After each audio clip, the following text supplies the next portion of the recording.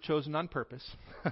Either a definitive, yes you can, and you'd better live like you found it, or a very definitive, no you can't, and you better not live like you lost it.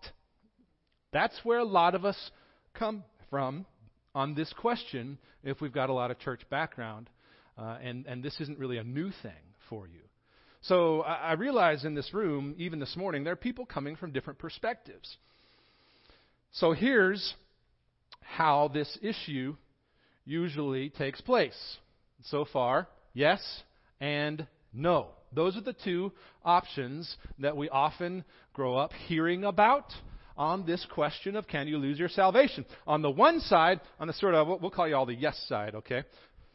Congratulations, yes side. So on the one side, on the yes you can side, you probably grew up hearing words like backsliding or apostasy or falling away, those kinds of things. On the other side, you guys get to be the no side today. On the no you cannot side, you may grow up, may be familiar with terms like once saved, always saved, eternal security, perseverance of the saints, maybe even assurance of salvation. That's a little bit different for the nerds among us. So there are these two different ways of sort of framing this question and this issue. So the yes, you can lose it side approaches this just like the no you can't side, which is to say they go through Scripture and they say, where are all the various verses that touch on this issue? Here's these and here's these. And so what they do is, for example, on the yes you can lose it side, they'll list verses that make it sound like you can indeed turn away from salvation. Here are a few of them, 4 of them that we'll go through on the yes side here, just to sort of help set the frame of the discussion for us. John 8:31-32, if you're a note taker, John 8:31-32 says this, "So Jesus said to the Jews who had believed in him, 'If you abide in my word, you are truly my disciples. If you do this, you are,' which means the opposite would also be true. If you do not do this, then you are not." And so you can see that there's this relationship there in John 8 that you can and say yes and no in the same person. 1 Timothy 4:1.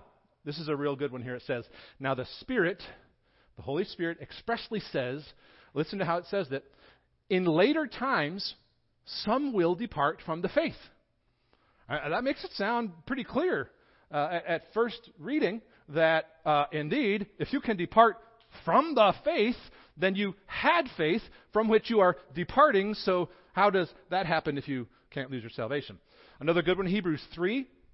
Actually, if you want to look up these kinds of things, there's a lot in Hebrews about this. Also 1 John, also the Peters. Hebrews 3:12 says this, "Take care, brothers." Brothers is a term that's usually used of those within the body. "Take care, brothers, lest there be in any of you an evil, unbelieving heart, leading you," look at this, "to fall away from the living God."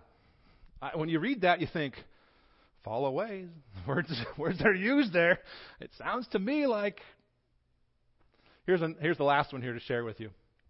2 Peter chapter 3, verse 17.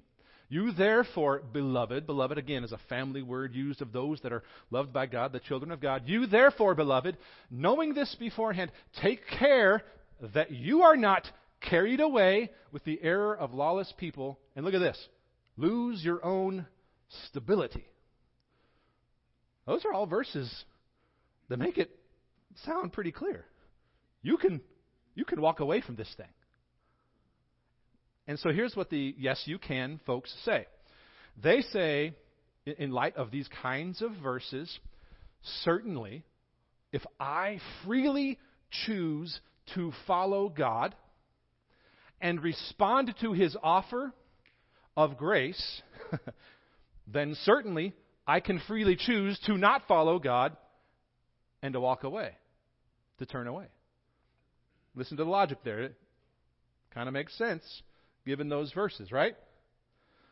Here's what the no you cannot lose it side does. Same kind of thing. Let's go through some of those verses.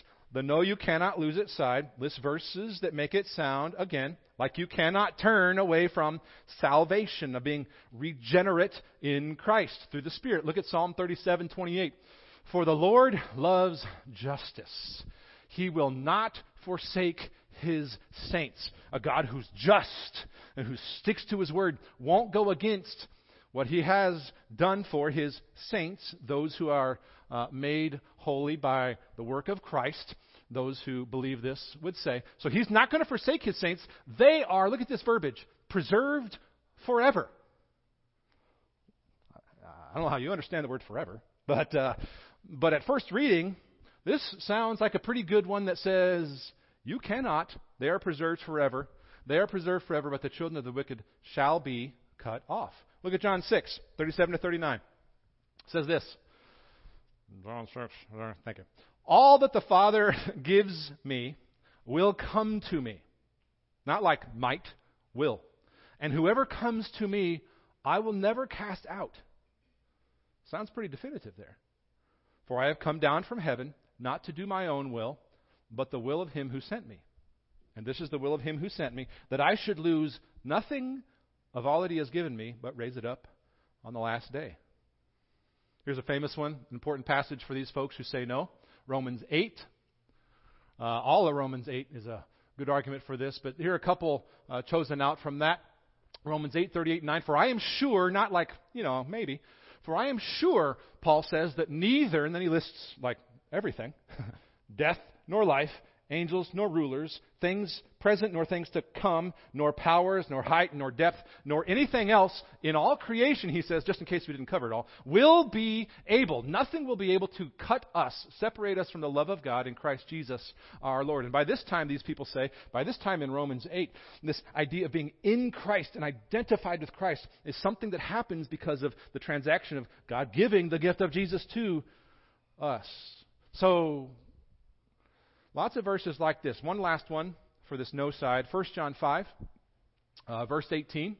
1 John, as I mentioned earlier, has a number of verses like this. It says, we know that everyone who has been born of God, which is a regeneration terminology, those who are born of the Spirit of God, does not keep on sinning, but he who was born of God protects him, and the evil one does not touch him. That second born of God there refers to the Son of God, Jesus. The evil one does not touch him. And folks on this side of things, the no, you cannot lose your salvation side, they say, certainly, from verses like this, it's clear, if God sovereignly chose to reveal to me His offer of grace in a way that has become real in me because of the Spirit's regenerating work, then I certainly cannot undo what omnipotent, all-knowing, all-powerful God has sovereignly chosen to do in me. So just to set up the sort of frame here for where we're headed, as you can see, it is not an easy question to answer.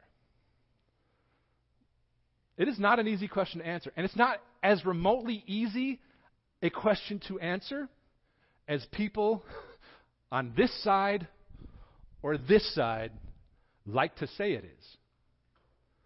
And so, because each side is convinced it is right and functions as if it is the only right way, here's what the discussion looks like when it comes to this question.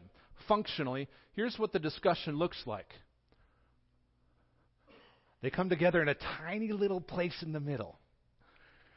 A tiny little part in the middle where they will meet and concede that at least there's some wiggle room where those other folks are Christians. They'll say, there's this little tiny part in the middle. and obviously, those other people are Christians, sure. But as you can see, the preponderance of the evidence is, well, it's on my side. You might be a Christian if you don't believe like me, but you're wrong enough that I'm not going to go to church with you. And we've just begun preaching. Let me say that again so you hear it right. This is where it actually functions for most believers in this discussion. You might be a Christian if you don't believe like me, but you are wrong enough that I'm not going to go to church with you. There's something about that that doesn't seem right to me. So here's how we're going to try to approach this today. Here's how we're going to try to approach this today. There we go. Because this is where we really live. And this fits better, the truth of the matter. In the mind of God, to be frank, there's just one circle. But this fits better how we actually live, and it's representative of how all believers should hold their theological positions a little more loosely when there are questions of certainty and apparent contradiction that happens within Scripture. I've just created a whole bunch of tension for all of us. You're welcome. This is representative of how Christians should hold their positions a little more loosely when there are questions, apparent contradictions. And it's not as clear as either side likes to make it. One other point. That picture we just had on screen there, with a larger middle there, thank you. That is representative of how the body of Christ is going to look in heaven. Right? That's representative of how the body of Christ will look in heaven. Think of the repercussions of that thought. And how we here should be representative of that there. Jesus prays this himself, on earth as it is in heaven. That's his prayer for the church. And so here's how we're going to try to approach John 10 today. And let me just admit at the outset, by not answering yes or no. So just be aware, we're gonna take it out of that realm and go for what's most important here. And here's why. Here's why we do this here. Here's why we sit with the tension of that middle that people don't like to. Because we've got too much work to do until Jesus returns. We got too much work to do as believers, as the church, to accept Christ's marching orders for the Great Commission. We got too much work to do to be worried about little slivers on the side. You see, when discussing theology distracts us from doing and living theology, we have begun to have the discussion in the small parts, in the extremes, which means that the church will not be unified in its mission like the Great Commission calls us to. We can too easily become distracted when discussing theology takes precedent over doing and living theology. We too easily become distracted from what God wants and what He deserves from us in our lives from day to day to do the work to which we are called. This is why for us, for example, before we jump into John 10 real quick here, this is why for us here at First Christian, we're continuing to shift away on Sunday mornings from learning by sitting toward learning by serving. This is verbiage we use on purpose. We want to intentionally move away from learning by sitting and encourage our people to go more toward learning by serving, which is why we talk about worship one, serve one. Because it's practice. It's practice for us to get our heads and hearts aligned with the heart of God to keep the main thing the main thing. So that's where we're going to stay here in John 10.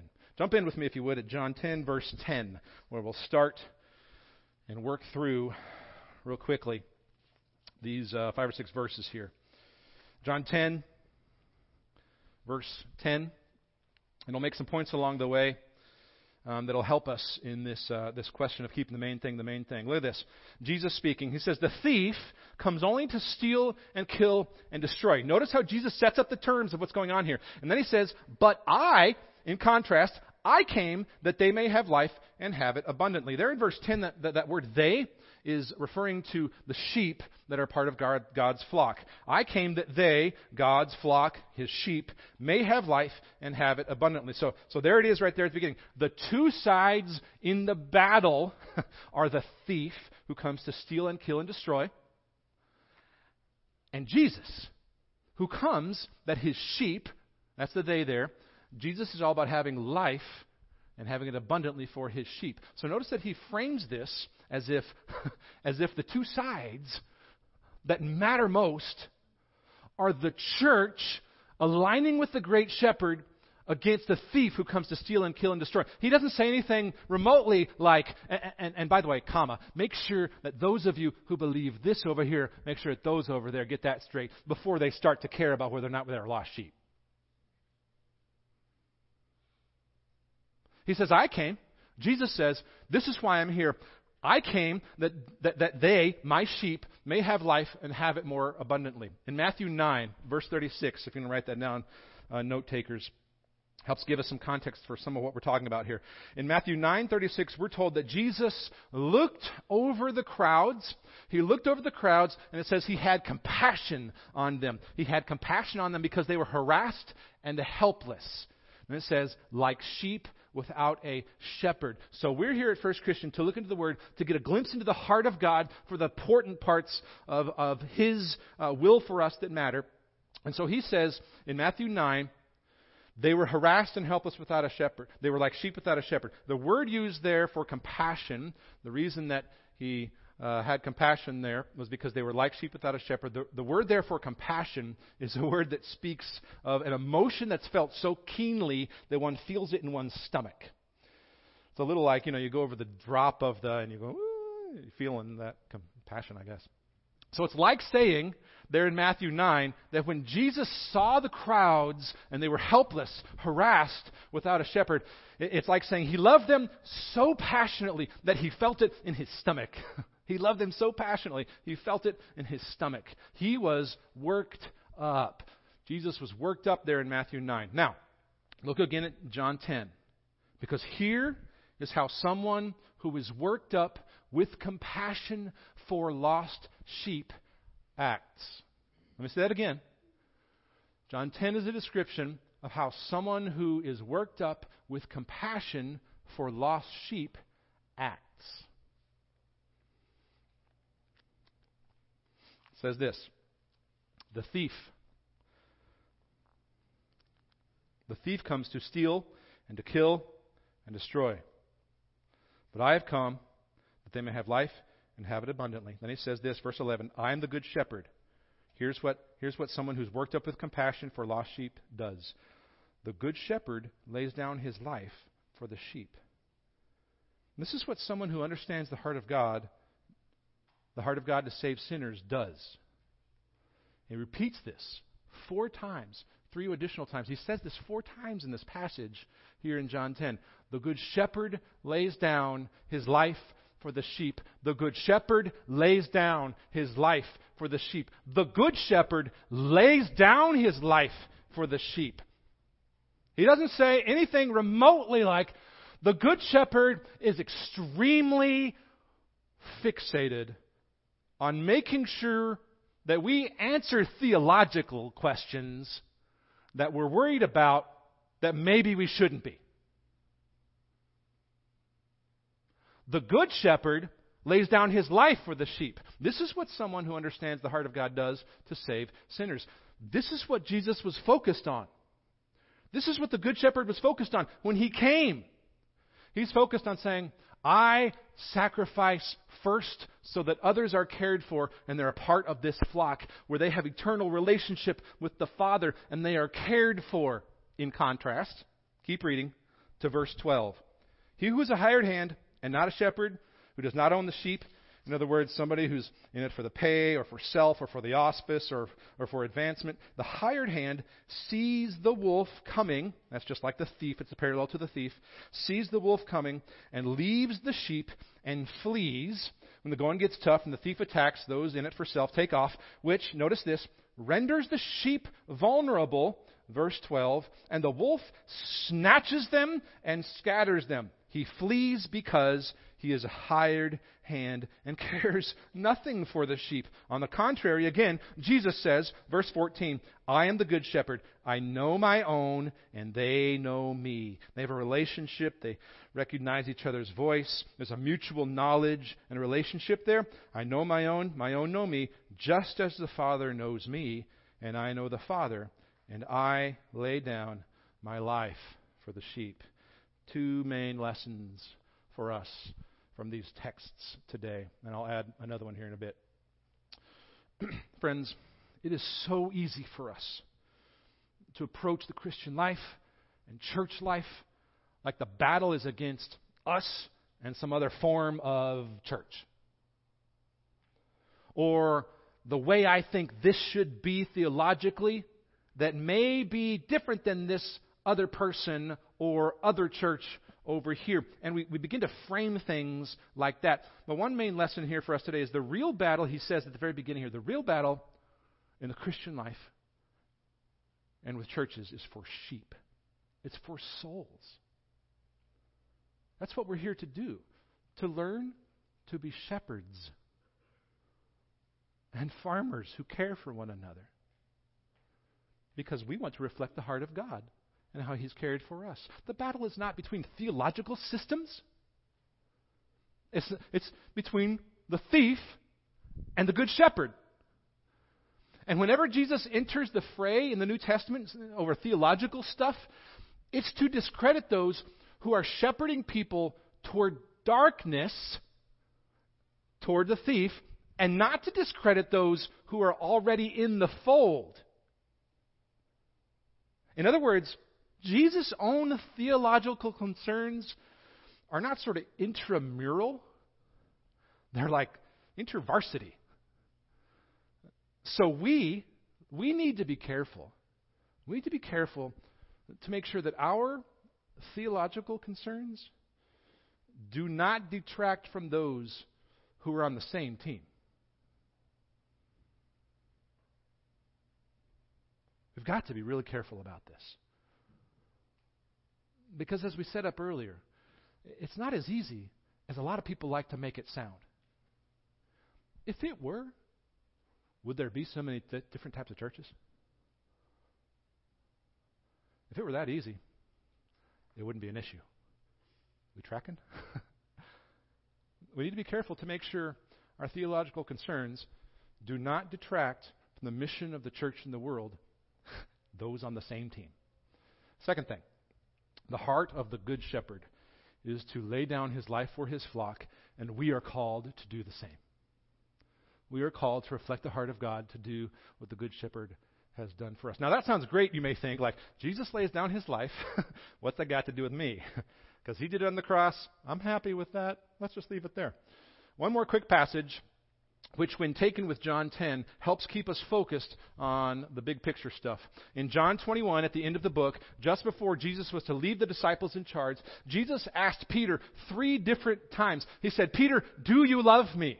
3 times, because Peter, if you remember, had denied Jesus 3 times. And of course felt this great amount of guilt and shame for betraying Jesus. And so Jesus restores him and says, it's going to be okay. Do what I did. And so he says 3 times, Peter, do you love me? And Peter each time says, yes, Lord, you know that I love you. And then each time Jesus responds with these words, feed my sheep.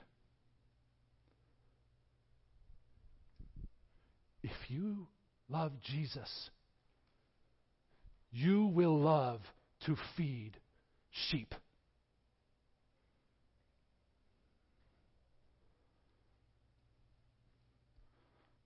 I understand the desires to know all the ins and outs and the questions to which there are no easy answers, and that we feel like there should be more. But let's understand clearly who we are and to what we are called. Our roles may differ from person to person, from gift to gift, but we are all called as believers to lay down our lives to help care with compassion, like Jesus did, for God's sheep, lost, found, maybe lost, maybe found, unsure and worried, doubly sure and not worried. When we maintain our focus here, friends, when we as a church and as believers live in that reality of the larger middle, when we maintain our focus on the calling and the mission of feeding sheep, of pointing people to the good shepherd, of helping people find and follow Jesus, and when we do that, here's the great thing. We can live in the freedom of leaving up to God questions we cannot answer as definitively as we think or as we feel we should or we want to. If you'll respond like Peter and feed the flock, care for one another, do what God's called you to be someone who loves to bring sheep into the fold, into a relationship with the Father. If you live there, you have the freedom of leaving up to God questions we cannot answer definitively as we think we should or could or want to or have been told. Which means we're here. We're here at First Christian Church to just say, listen, friends, eternal life and freedom. Eternal life and freedom from sin. The offer of God's grace for us, for all who might respond in faith, those are all available. That part we know. And so that's where we'll live. Let's pray, friends.